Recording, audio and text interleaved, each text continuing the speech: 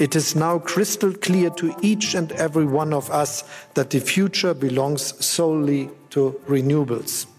Welcome to the Jolt. It's the 20th of November. I'm Sam Morgan, your host. Later in the episode, we'll be looking at what a new German court ruling on climate funding might mean for the energy transition. First, let's take a look at what has been happening in the world of energy and climate.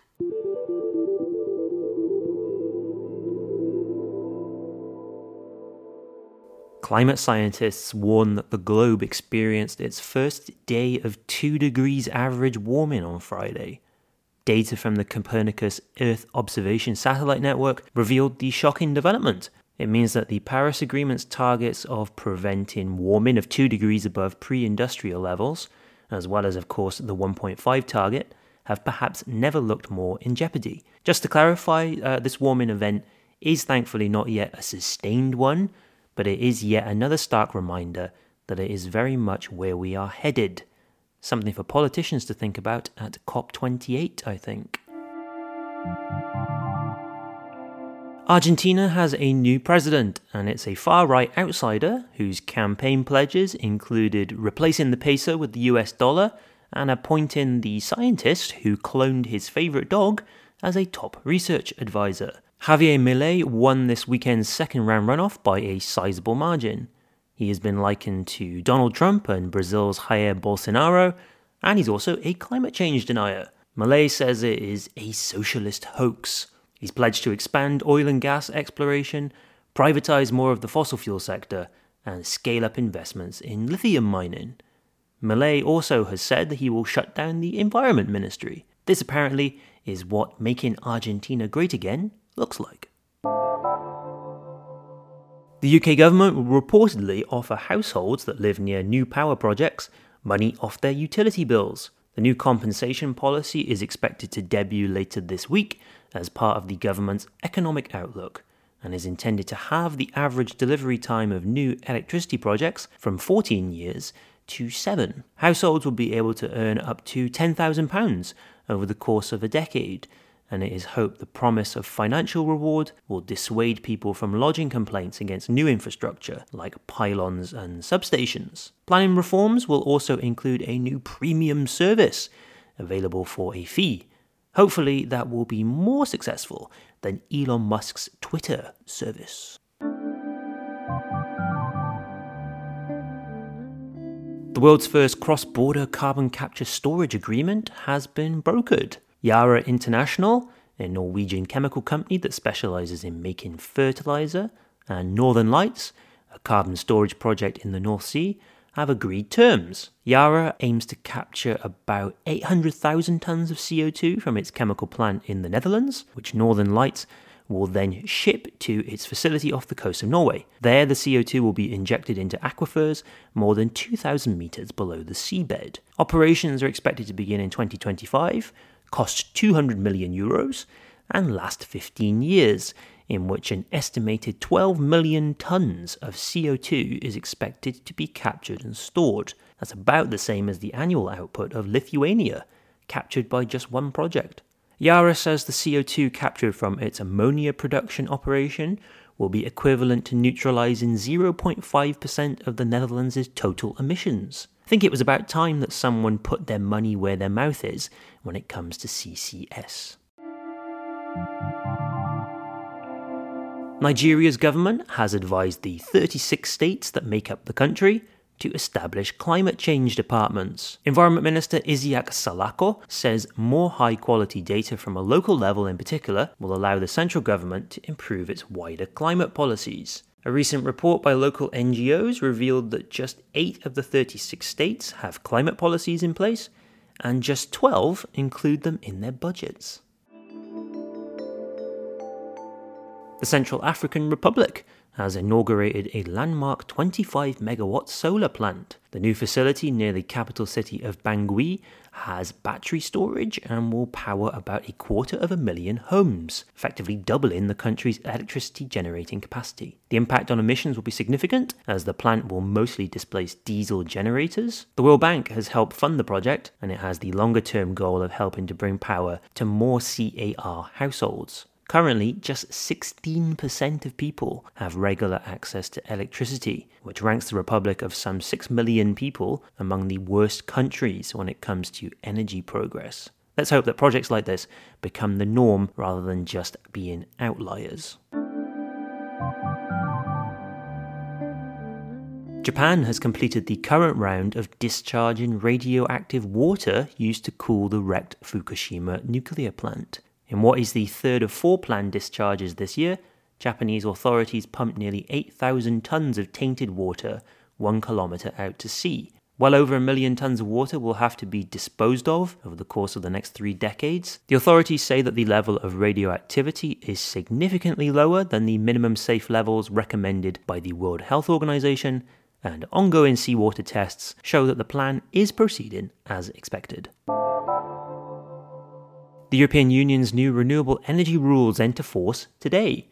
Politicians and policymakers signed off last month on the Reform Directive, which sets a 42.5% clean energy target for 2030. That means that we are entering the crucial implementation phase, where governments actually have to roll up their sleeves and start meeting the objectives of the updated legislation.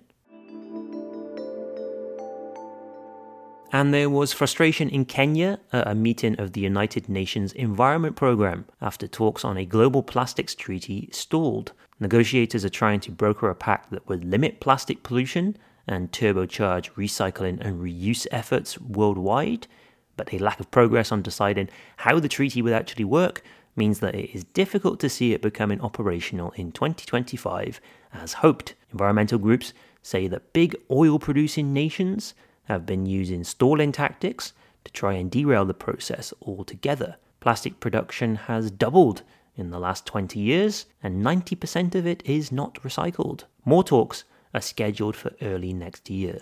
That's all of your news updates for today. Now let's move on to a closer look at the story of the moment.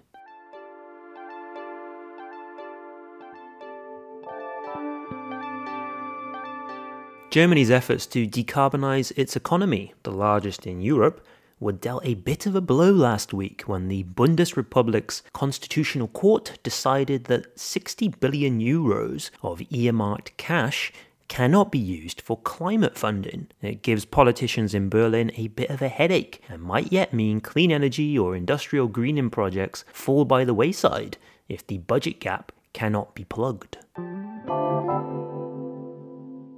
Quick bit of history on that 60 billion euros, first of all. When COVID-19 was all the rage and countries were desperately trying to deal with a global economic shutdown and its aftermath, Germany came up with a bright idea. 240 billion euros in borrowing injected back into the economy to keep it ticking over. Despite their rigid fiscal principles, government was allowed to do it because of emergency rules that suspended the infamous debt brake that governs pretty much all public spending. 60 billion euros was left over, and Berlin decided to make the most of it and transfer it to a new climate transformation fund. The court's ruling says this was not constitutional. I asked Carsten Brzeski, the chief economist for Germany at Dutch bank ING, what this might mean for government policy. This decision by the Constitutional Court has created a hole in German public finances of 60 billion euro. So yes, it is a big problem for the German government, but you need to make a distinction. And it's not such a big hole for the budget 2024, because these 60 billion euro were supposed to go into this climate and transition fund, a fund which is should last for a couple of years. And this fund is not paid by annual government expenditures. So the 60 billion euro hole is rather in this fund and not so much in the budget for 2024. But the government had planned to pay quite some measures for the green transition out of this climate fund. And this is now the big consideration for the government, what to do. Continue with the budget as it had planned to, or already anticipate for the upcoming years, in which then financing and funding everything regarding the climate change and the fight against climate change will be much more complicated. So how do Olaf Scholz and his political allies deal with this? The energy transition is going to need more money, not less. 60 billion was considered a decent start, not a final payment. I asked Carsten whether Germany will have to get creative and maybe start treating climate change as an emergency situation, just like COVID. Yeah, it's a very good question. And I think this government, plus also previous governments under Angela Merkel, had already been quite creative when it came to budgeting. Because there is this constitutional debt break, as it's called, so more or less a very, very simplified saying, pushing the government to run balanced budgets. It's a bit more flexible than that, but that is actually more as the bottom line. And now the Constitutional Court has actually, I think, put a stop on future or further creativity when it comes to public finances. There is only one solution right now that would be create a couple of off-budget vehicles. That is something that the government has already done on different issues, for example, on defense spending. But the opposition party has already said that it is also looking into these off-budget vehicles, and it could very well be that we will soon see another ruling by the Constitutional Court, which then probably will also stop this kind of creative accounting. So the only other way out would be to be extremely blunt, to be extremely transparent, and announce that we are in a kind of emergency, and that this is not an emergency of the pandemic or the war in Ukraine, but we are in a climate emergency, and that is something that will not be solved within 6 months, but only over a couple of years. And with this emergency, so declaring an emergency to the German economy would allow the government to deviate from this constitutional fiscal break. And therefore, I think this would be the only way out, so be much more clearer, transparent, and open, and then argue what kind of expenditures, what kind of investments are needed in order to tackle all the challenges linked to climate change. Germany's parliament, after all, is one of several in Europe that has not declared an emergency situation when it comes to climate change. Wales's parliament, actually, was the first in the world to officially do that back in 2019, and a lot of parliaments have followed suit in the meantime. European Union's parliament did so as well, and Germany is, of course, included within that remit, but it hasn't done it by itself. Maybe this will be a way forward. Who knows? So how Germany reacts to this is still not clear. Government is still digesting it. How it will impact talks at a wider European level on fiscal reform is even less clear. Can Germany really maintain its hawkish tone when it is falling foul of its own legal system at home? Constitutional Court's decision might prove to be a nail in the coffin of big public climate action, or it might act as a catalyst for more robust spending. Coming weeks and months of conversations and debates and reactions to this ruling will be very critical. This is one of those stories that is very much like dropping a pebble in a still pond. The ripples get wider and wider. Who knows where they might stop?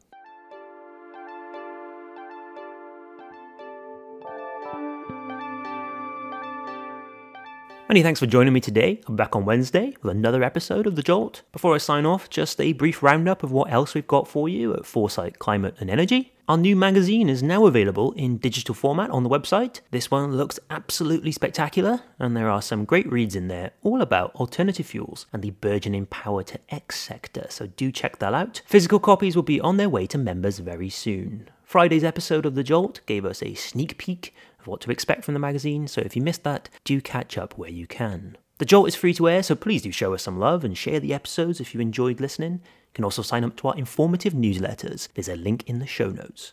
Thanks to everyone at Foresight for helping make The Jolt possible, and shout out to Mute Island for providing the theme music. Until next time, thanks for being a part of The Jolt.